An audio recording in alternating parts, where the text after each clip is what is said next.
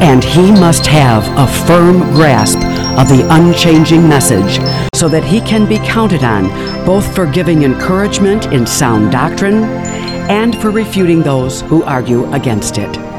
WSFI 88.5 FM presents Reclamation Theology with Kyle Clement.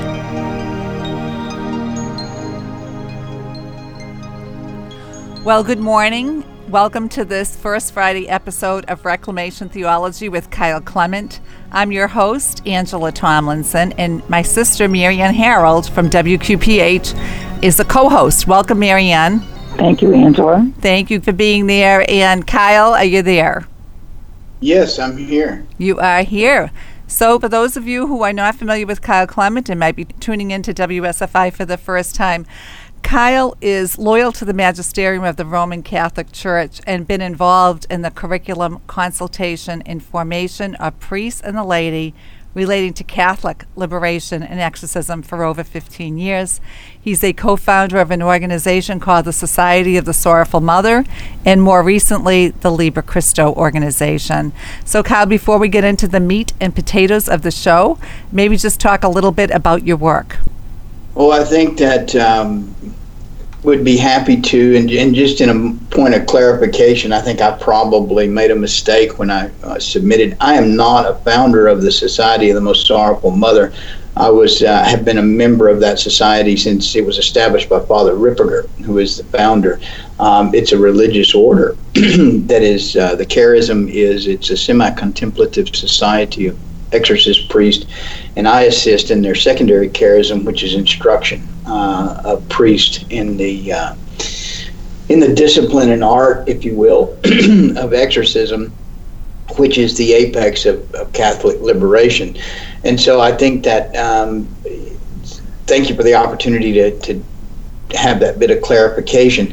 Father Ripperger and I did found Liber Christo, which is an outreach or an ancillary organization that exists as an instructional ministry for traditional Catholic spiritual warfare, as well as the disciplines and protocols of liberation.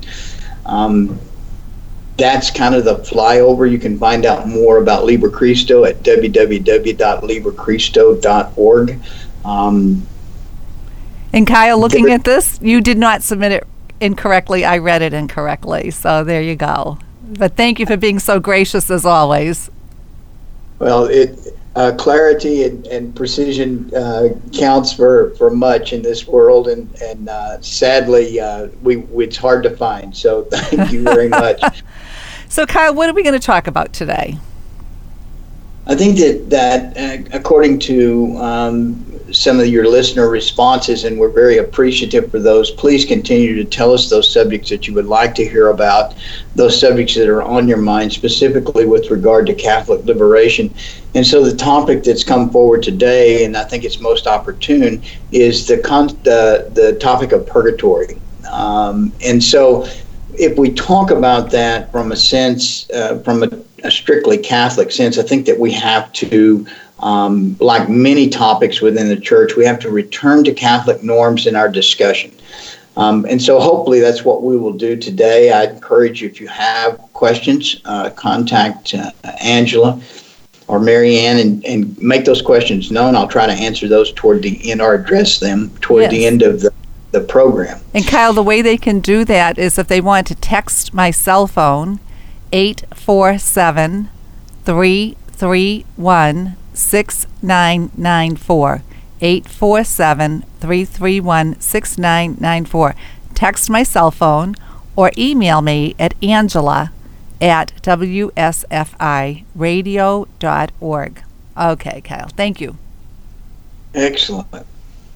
So one of the hot topics, or topics that is in much discussion, and I want to mention why it is so opportune for us to be discussing this today, is we are in the octave. We are in the octave dedicated to the Holy Souls. And so traditionally, Catholicism celebrated the major feasts of the church with an octave or an 8-day celebration. And we're within that. We lose so much modernly of the efficacy of prayer, the power of prayer, and the communion which is and should be between the church purgative, the church militant, and the church triumphant. And so you listen to those terms, those descriptive terms for the three churches. The Catholic Church, this is de fide doctrine. What do I mean by that? This is bona fide, defined, dogmatic doctrine of the church, and so this is not speculation. We have a tendency in deference, especially after the 1960s, we have a tendency to give weight and opinion to non-Catholic statements or statements that are against Catholic norms and elevate them to some type of equality. And so what has happened when we do that is that over a period of years, then we start to have Protestant creep, if you will, into Catholic thought, Catholic discussion. And so we start to use Protestant or Protestant definitions or speculation and respond to it. And so what I like to try to address on this is an analogy. All apologetics, in my observation, should be dealt with in this way. And that is, the Catholic faith is an impregnable castle. It's this huge, beautiful edifice castle that is constructed around the pillars of the sacraments and elements of the faith. These are our stones. These are our bulwarks. These are our towers. These are our fortifications, which will withstand all assault. And within that edifice, within that construction, within the Catholic Church, we have the fullness of truth. And so we, individual Catholics, can picture ourselves at the top of a parapet, the top of a rampart, the top of a fortified position in this castle, fully armored. The armor of our faith, the armor of God, fully armored, polished through use, and we stand with the sword of truth, and a naked man appears below with a stick outside the castle and says, "Come down and fight me." And we say, "Okay." And we take off our armor and we leave the castle. And now we find ourselves outside of our faith, outside of doctrine, no armor, and he has a stick. This naked man is modernism, relativism, Protestantism, all of the isms that take us away from true Catholic faith. And so your safety, your protection, your bulwark against the snares and temptations of the devil, as well as the errors of man, is the fullness of the Catholic faith. So if you look at it that way, then it's better for us to say to the naked man, "Clean up, come inside, I'll get you some armor. I'll help you armor up, but you got to come inside." And it's not going to be a fight. It's going to be a conversion. You are welcome in here. Lay your stick down, clean up, put on the garment. That is the analogy I think that we should use with regard to apologetics. And purgatory is a very much a hot issue, and we try to engage in it on Protestant terms. And again, I think we need to take the debate back into the castle, back into Catholic norms, and say, defend your apostasy. I won't defend my faith. You defend your apostasy. You're the one who departed from truth. You're the one who departed from these settled matters. And even within Catholicism, when you have a doctor of the church speak definitively, such as St. Thomas on purgatory and the machinations of purgatory, this is settled. When St. Thomas, the preeminent theologian of the church, addresses something squarely without speculation, this is settled. This is one of the problems in our society modernly, is nothing is settled. And this is one of the banes, if you will, or the real weaknesses of the modern theological degree. The modern theologian has elevated all and is encouraged to elevate all opinions to that of a doctor of the church, or someone who is an author of sacred scripture, so that there is no ranking, if you will. There is no true authority. There's no true order.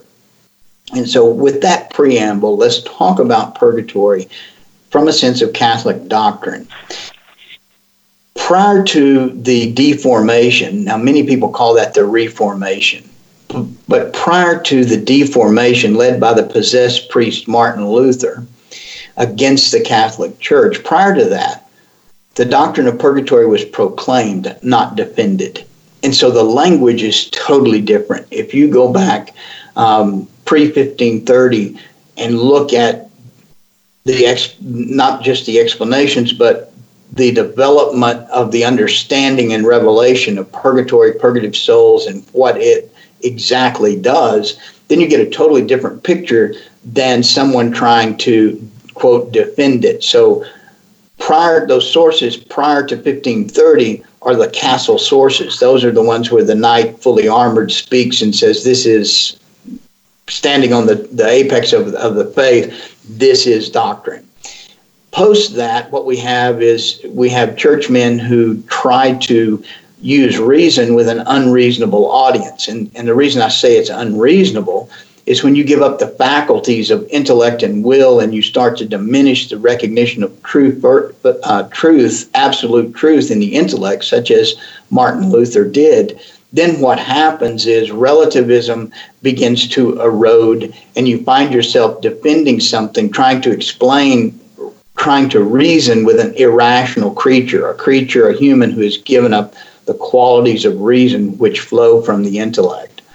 So if we look at that, the scriptural foundations of purgatory, and if you can go back and listen to this on podcast, because I'm going to give them quickly, many of you are driving, so let your heart not be troubled, this is recorded.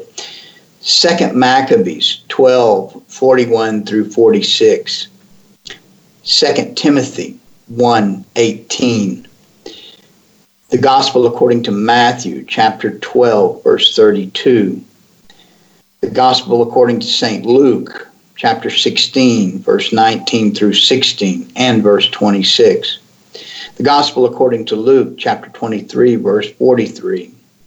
First letter to the Corinthians chapter 3, verses 11 through 30, and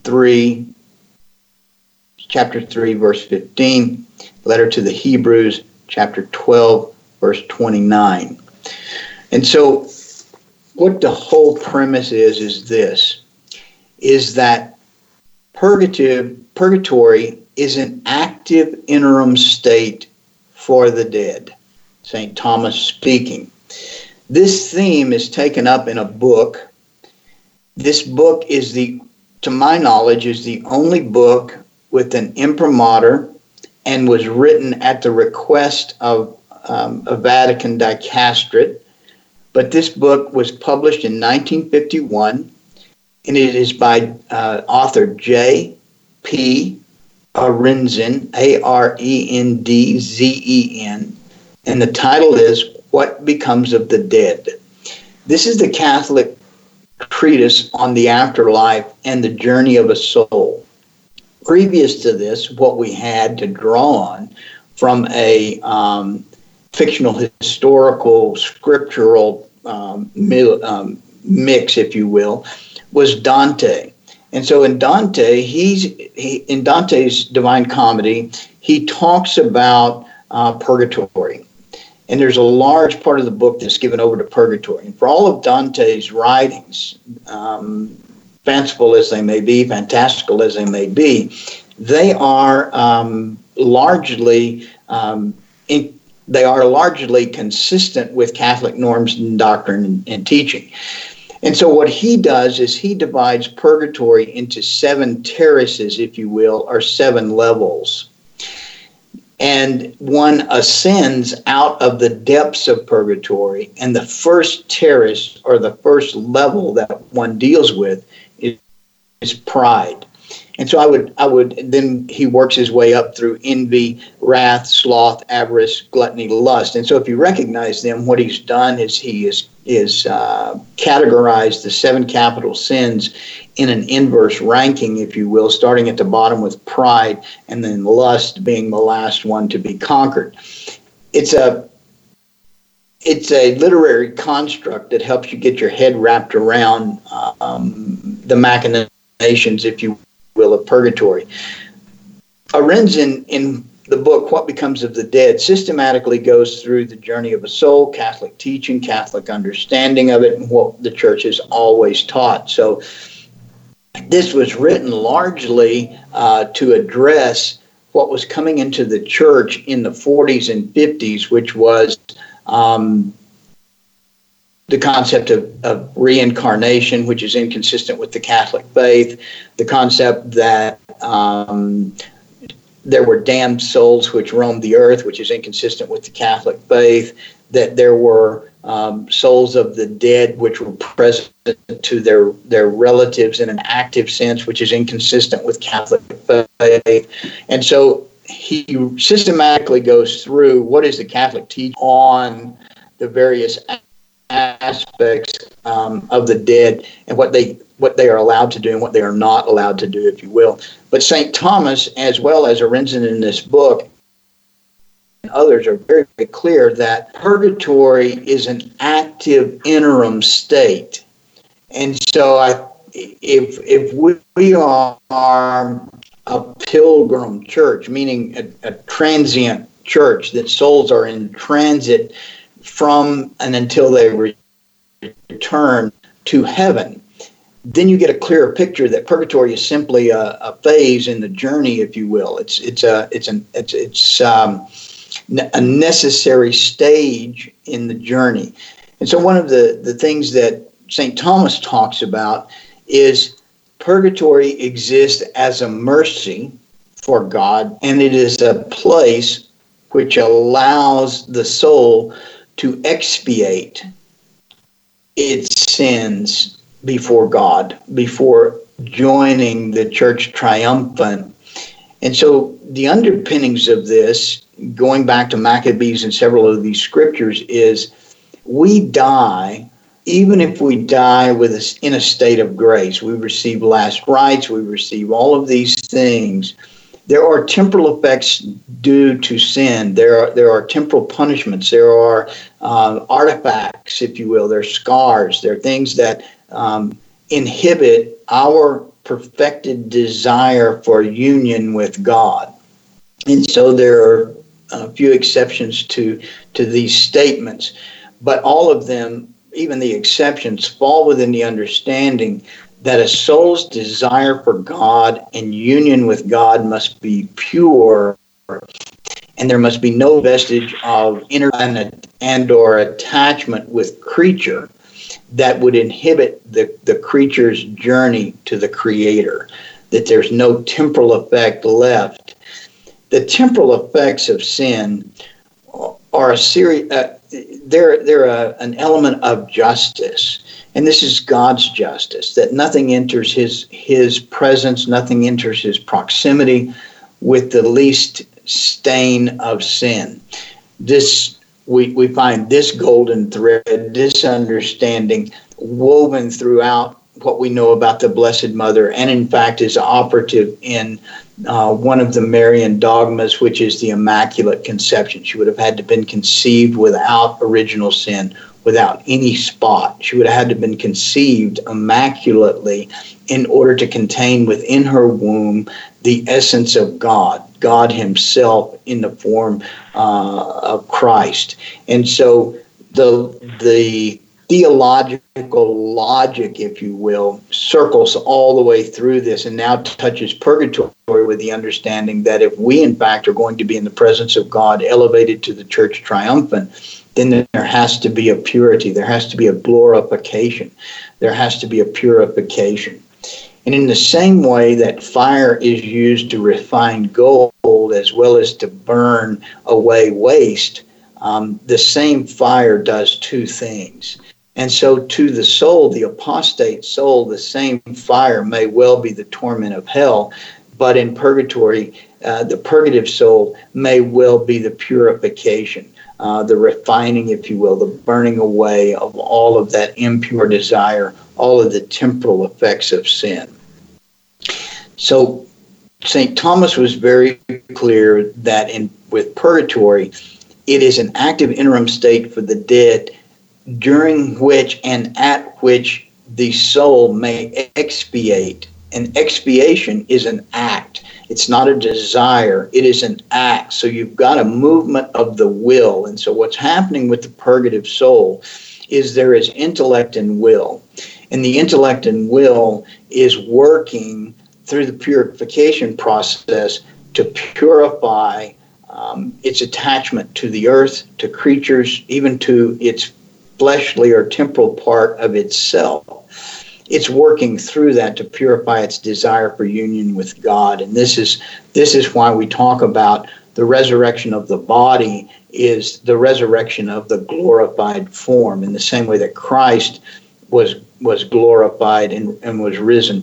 So it gives us an image of purgatory in the tomb. And so it's not that Christ went through purgatory. That's not what I'm saying. What I'm saying is the 3 days in the tomb, he's active. We know he's active. He's not laying silent in the tomb. How do we know he's active? It is during this time, especially on Holy Saturday, that he descends into hell and liberates those souls, those patriarchs, those that are awaiting the coming of the Messiah. And so while his body lay in the tomb, Christ is in about liberation of souls out of Sheol in that action. So the other thing that I would point out is that all these sacred art depictions of the risen Christ, or even the Liber Christo, the liberating Christ at prevailing against the gates of hell and leading the saints go marching in to heaven, even that Liber Christo Christ, which is a very, very important, that risen victorious Christ with the banner of Christendom, it's very important to note that he bears not the marks of the scourging. What he bears and what he carries are the sacred wounds of sacrifice. The sacred wounds, the 5 sacred wounds that perfected his sacrifice. And so our glorified bodies will bear the marks of sacrifice, but not the marks of sin. And I think that's one of the things to be aware of, is that our bodies often, we carry the marks of our bodies. We scourge our bodies through sin. And so our bodies, our temporal selves, bear the marks of our sin in our psychology, in our flesh. And so all of that has to be healed and purified, reconciled with God through that tomb, through that period, that sepulcher experience, if you will. If you apply these principles to purgatory, you see the great mercy that St. Thomas spoke of is a place to do expiation for sin. And St. Thomas was very, very clear that there are no demons in purgatory.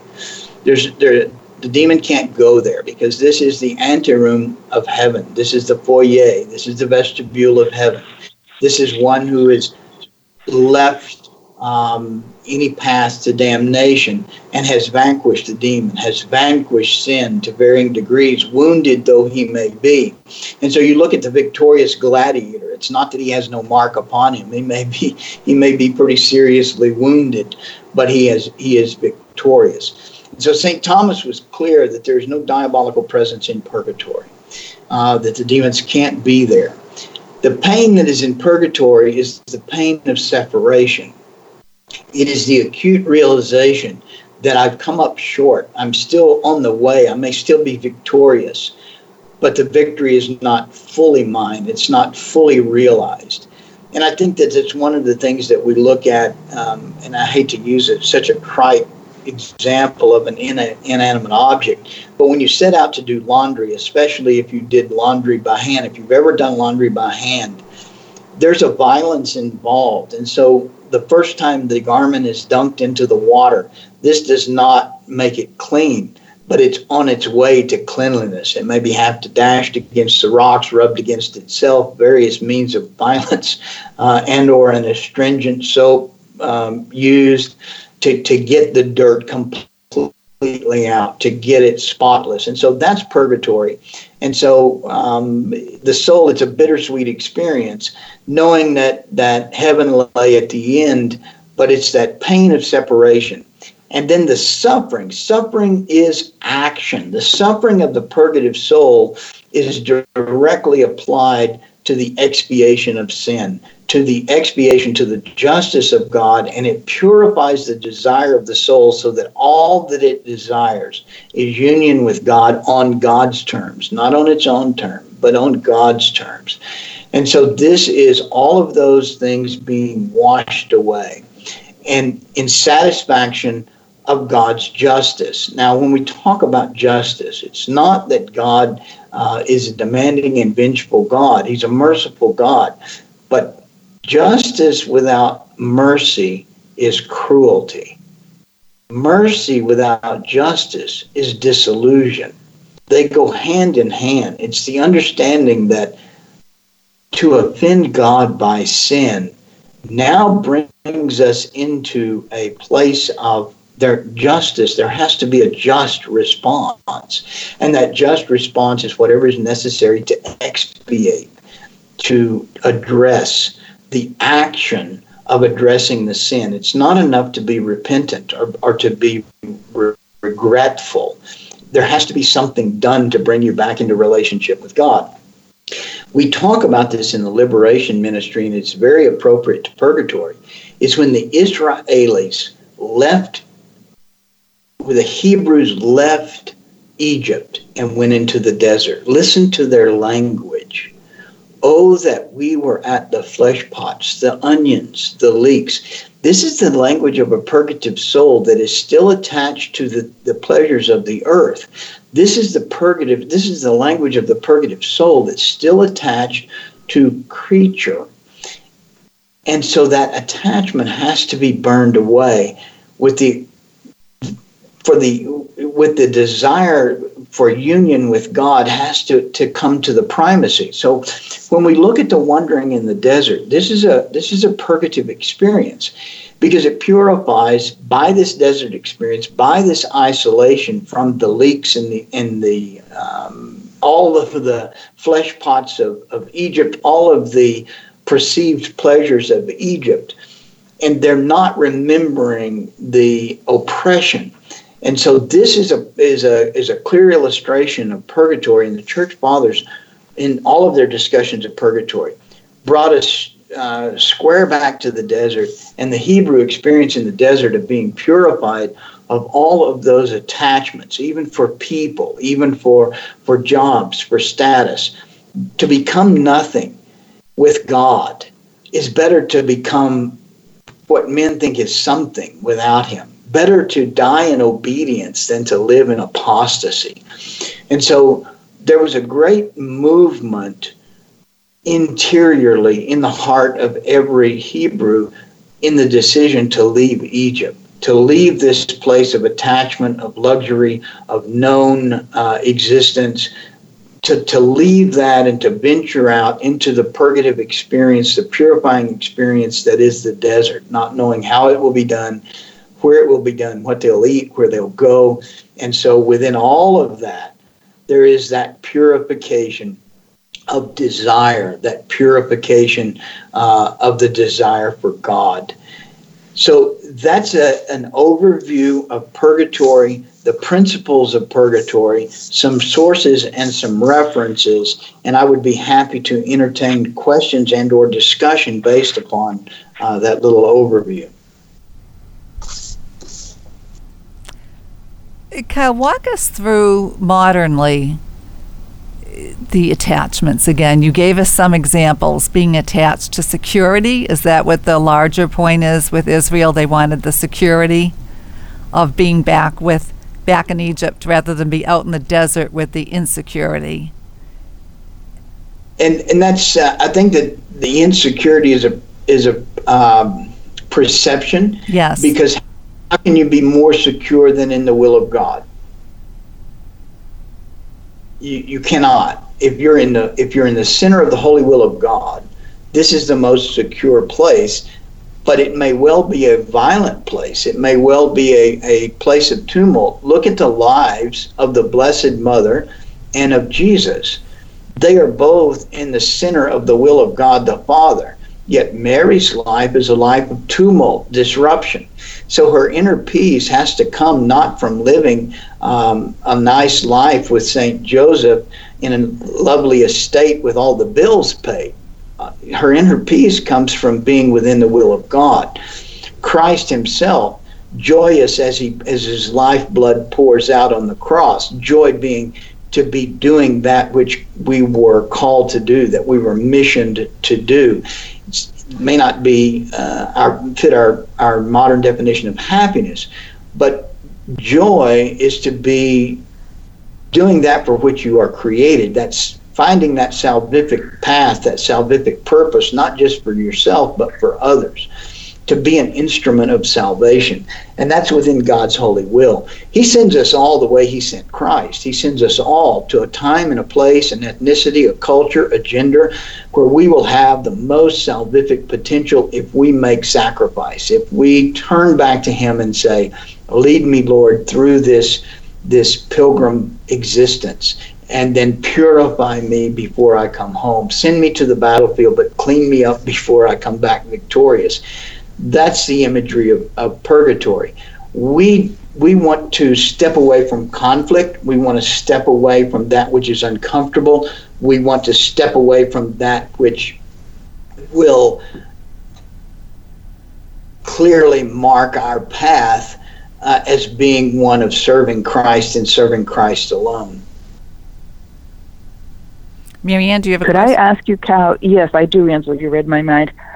Kyle, can I ask you about some of the remedies supposedly to alleviate a sentence in purgatory? Now, could you comment on the apostolic pardon? What does that really send a soul to heaven? What is it? Well, I think that it does what it says it does. And so what it amounts to is it's not an end-all. It's not an answer to a life, to a deprived life or a life of perdition. And so what happens is, in many cases, if you read through all of the apostolic pardon and the underpinnings of the apostolic pardon, the soul, the apostolic pardon is given at last rites, is it not? Yes. Precisely. And so it's not given against someone's will. It's not given absent a confession or the attempt of a confession. And so all of the requirements of last rites must be met. And so if the soul does not want to avail itself of God, God does not force the soul into his proximity.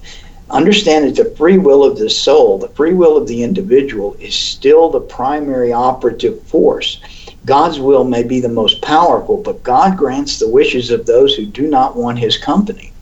And so many times apostolic pardon is misused because the descendant or the person that is requesting the apostolic pardon is actually wanting their will or their desire for this soul to be in the proximity of God, is wanting that to be imposed upon the soul who does not have the same wish. Ultimately, at the end of the day, God will honor the desire of the individual soul. And so we can't say, well, I know my dad is angry at the Catholic Church and he's lived this life outside the church, but if I want him to have the apostolic pardon. But if he doesn't want it, God's not going to impose your will on somebody else through a rite or a ritual. Kyle, how does that person know what he's how does that soul even know or understand what he's accepting and what he's rejecting? Well, again, it's you've got the human limitations, and we're open to revelation up until that moment. And so there can be this dismiss moment at any time. And I think that's one of the things that we should understand, is that when I say the Dismas moment, Dismas was the good thief who recognized the Christ and asked and called upon him as the Lord. And so it doesn't mean that Dismas avoided purgatory by any means. The language is very, very clear. Truly, you will be with me in paradise. The operative phrase is, Jesus says, truly today, or I say to you today. And so depending upon how the Greek is written, there's no punctuation, so that we don't know if he's going to be in paradise today or the promise was made today. It's irrelevant. We get caught up on the time, and the time is what we need to set aside and to understand that the apostolic pardon, once it transfers and transcends death, then time is no longer operative. This is why in the Chittaron of Indulgences, the assignment of days or years or months in purgatory was done away with, simply because it gave us on the temporal side, it gave us on the temporal or the time ordered side of death, it gave us a reference point. But you can't transfer that. And so the apostolic pardon, again, it's that promise that this soul is set on this path. Some will be in purgatory till the end of time. Others are released from purgatory every year during this octave of octave of holy souls, whereby we pray for their release, and we're offering our prayers and supplications to add an act, a physical act, to their expiation, to their reparation.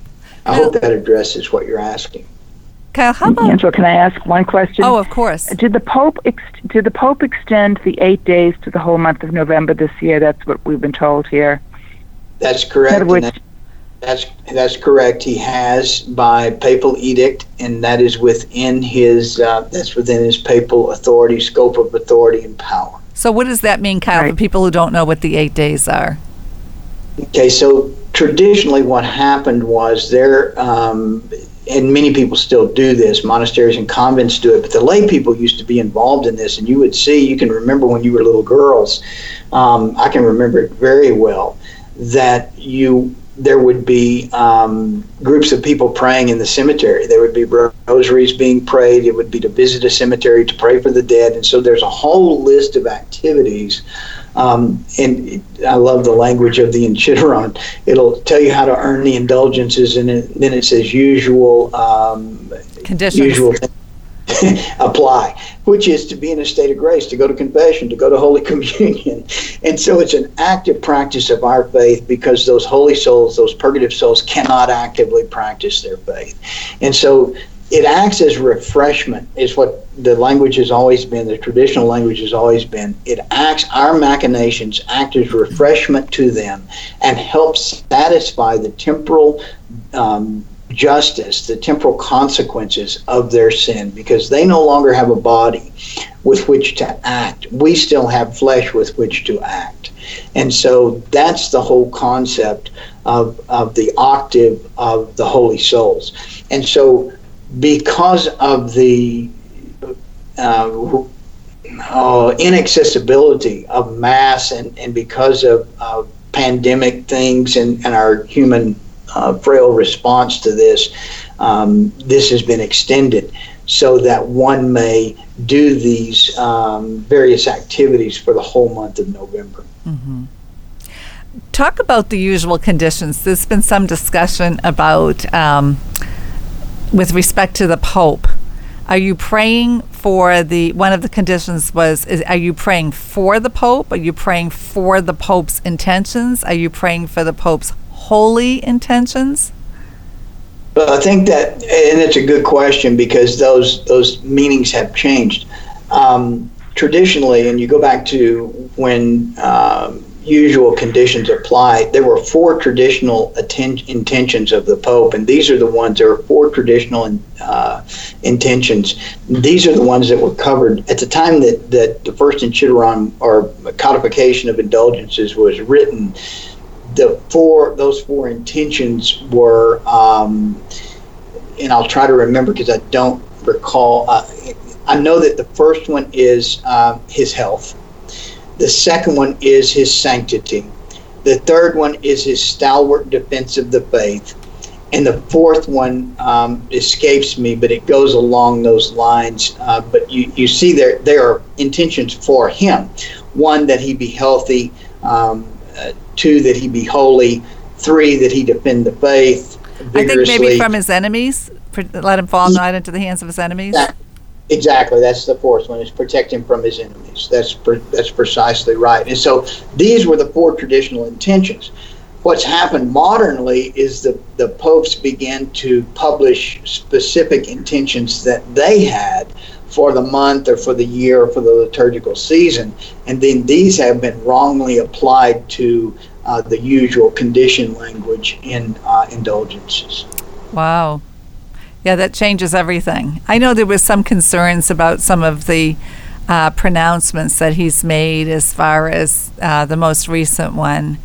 And so then there was a reluctance of some Catholics they didn't want to pray for that. And so I was like, well, how can you not pray for the Pope? Then you're not going to be able to get a plenary indulgence and apply it to someone that you love.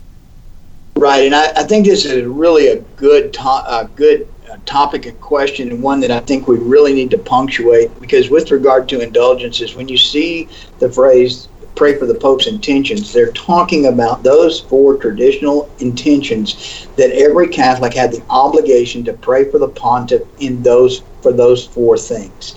And obviously those 4 things are for the integrity of the office. They're not for the individual thoughts or areas of emphasis of the individual man.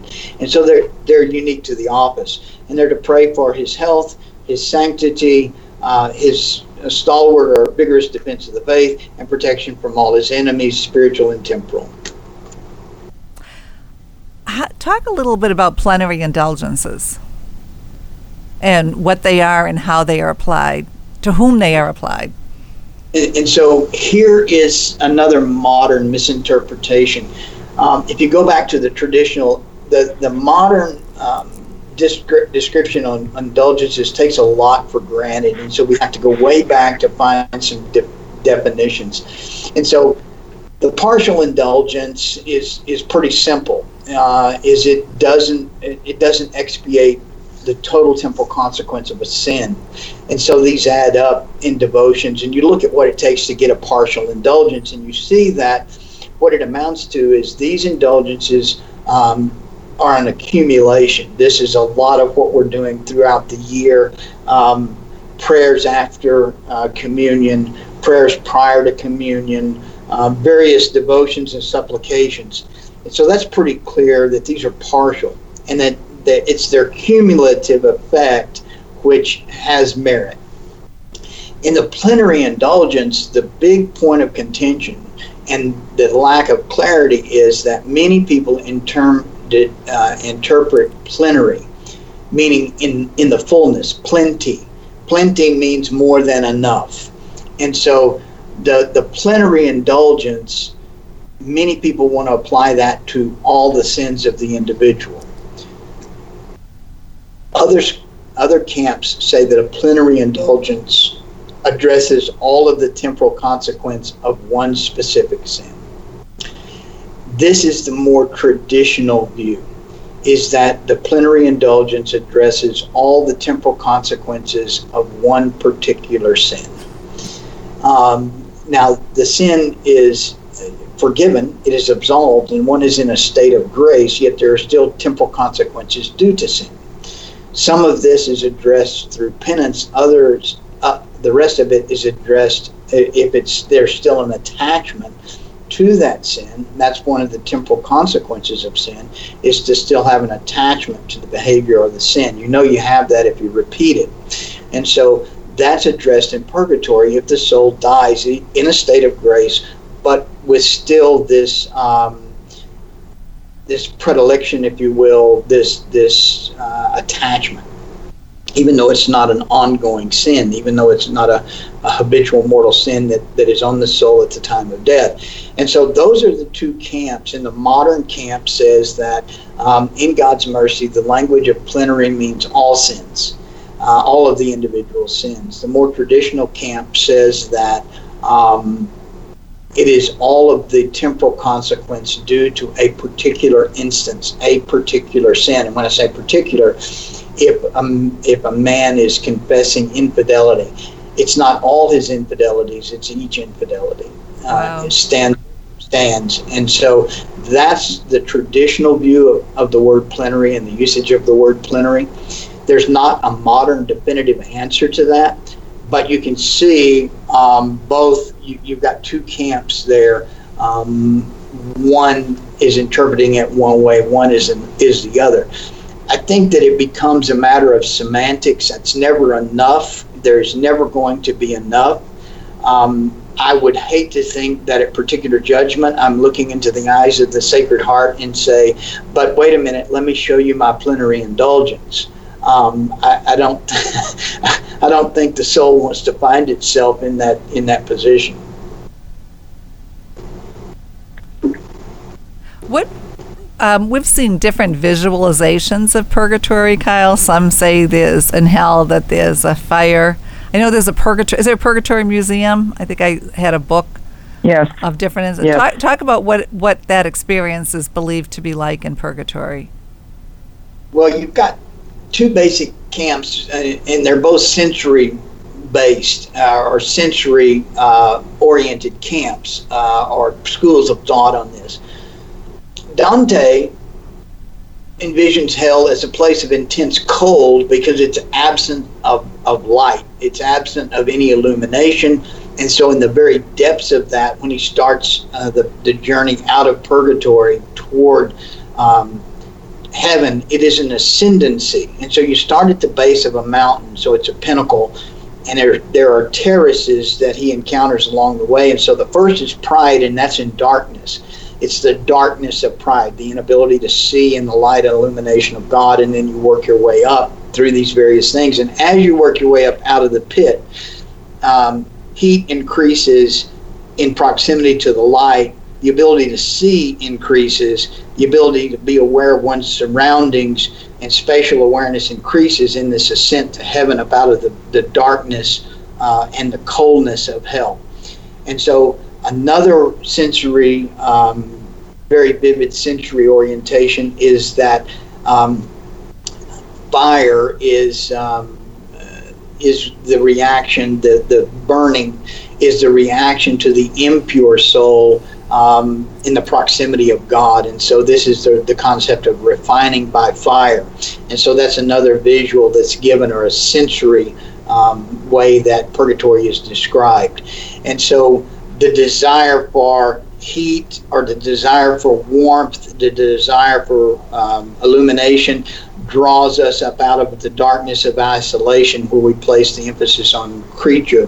That's Dante's reference. In many of the other references, it is the fires of hell, and the image of Gehenna, the smoldering ash heap of the refuse, of the trash, if you will, of dross, of those things that are any impurities. That's another visual.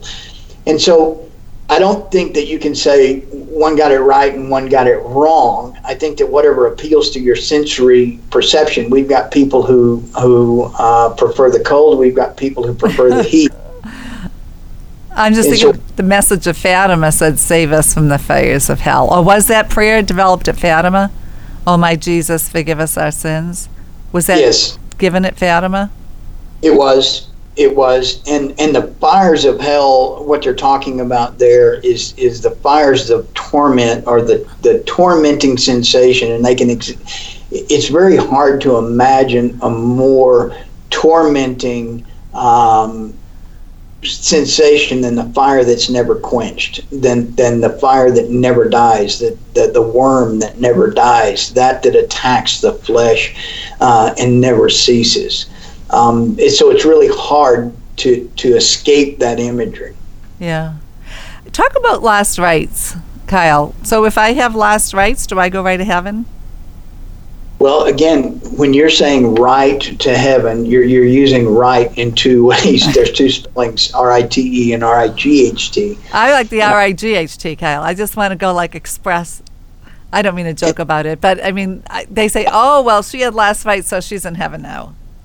We can't say that. We can't begin to say that. And I think that what we can say with all surety is that she received last rites, therefore she visits particular judgment.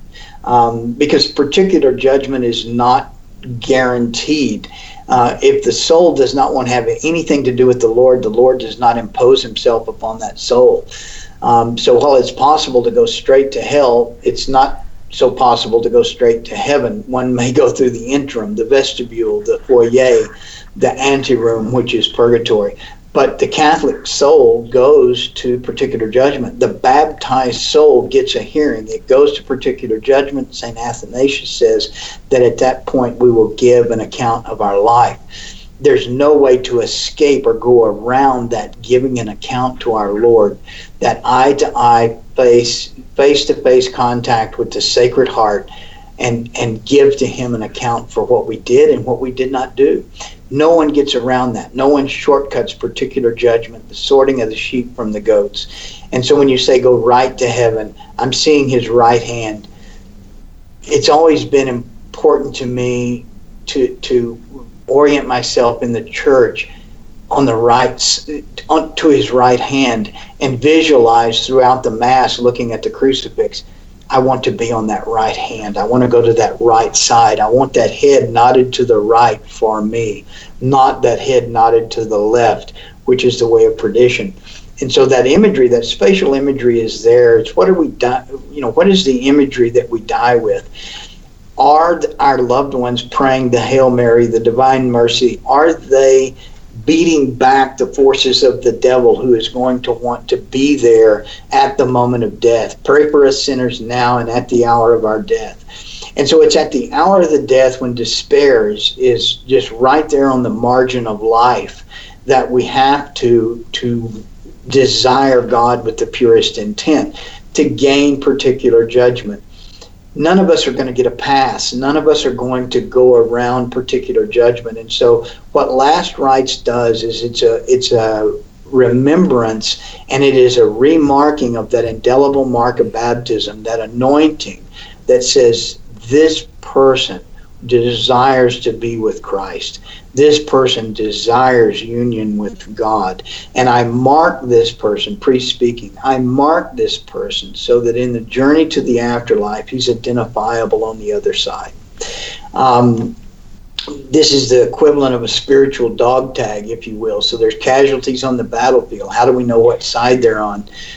If they're not wearing the uniform, if their bodies are stripped, there's got to be some way to identify.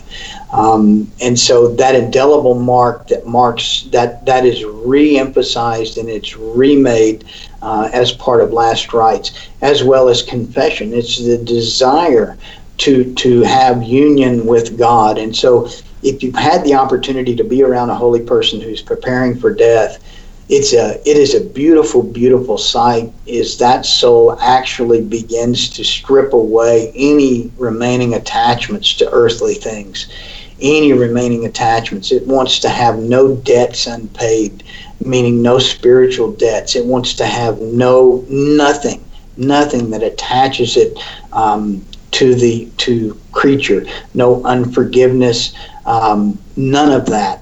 And so to have the luxury of a lingering illness whereby one can suffer in their body in expiation for their sins, we used to see that as a great mercy as Catholics. Now we're so adverse to suffering, we want them to die in their sleep and go straight to heaven. It just doesn't happen. What's the role of the funeral? I know modernly a lot of people are just kind of bypassing a funeral for their loved ones. They don't understand why they need to do it. So in traditional Catholic understanding imagine this, there's 3 days for the soul to fully separate from the body. And so death is the definition of death, is the separation of the soul from the body. And what we've done is we've gone to a medical definition of death instead of a theological definition of death. So medically, the cessation of respiration or the cessation of brain activity, so there's either brain death or biological death or respiration ceasing. Those are the 2 declarations of death that we have modernly and medically, and neither one of those are theologically correct. The soul is not in the brain, very simply. So brain death, or the fact that the body is, this is why there is really complete teaching on the ethics of death. But what happened traditionally was the funeral mass was the third day after death, and there was vigils prayed to comfort the soul, which was in the process of separating from the body. Vigils and prayers were prayed. The office of the dead was prayed. We began the novena for the Holy Soul. We began all these things, and at the funeral mass, at the end of the funeral mass, when the coffin was incensed, this was so that the soul may understand and take leave that it is now time to ascend to heaven, to ride the incense in the prayers of the congregation at the mass, and to ascend to judgment, ascend to particular judgment, to leave this place, because this body is now separate from this olam, from this soul. And so it was actually a process. And if you read the Office of the Dead in the traditional literature, you see that this was a very understood and detailed process. And at the end of 3 days, there was corruption begins. And so then it's very evident that the soul has left the body, because the soul cannot be in that place of corruption. The Holy Spirit cannot be in that place of corruption, in that rotting body, in that rotting flesh. And so this was a very developed theology. It was understood, it was settled, but again, Protestant influences and other influences came in. We began to defend our faith rather than proclaim it. This is a good place to end. This is the end of our time, I believe. It is. Kyle, can we close with the prayer? In the name of the Father, and the Son, and the Holy Spirit. Lord God Almighty, Creator of us all, we ask that we be particularly mindful of those souls who will come to the earth today and those souls who will leave the earth today. We ask your mercy on them, both those who come and those who go, and may we always be mindful of our soul and the souls of others. May we always look with the eyes of Christ and see others as he sees them. Amen. May we love them as you love them. In the name of the Father, and the Son, and the Holy Spirit. Amen. Amen. Kyle, God bless you.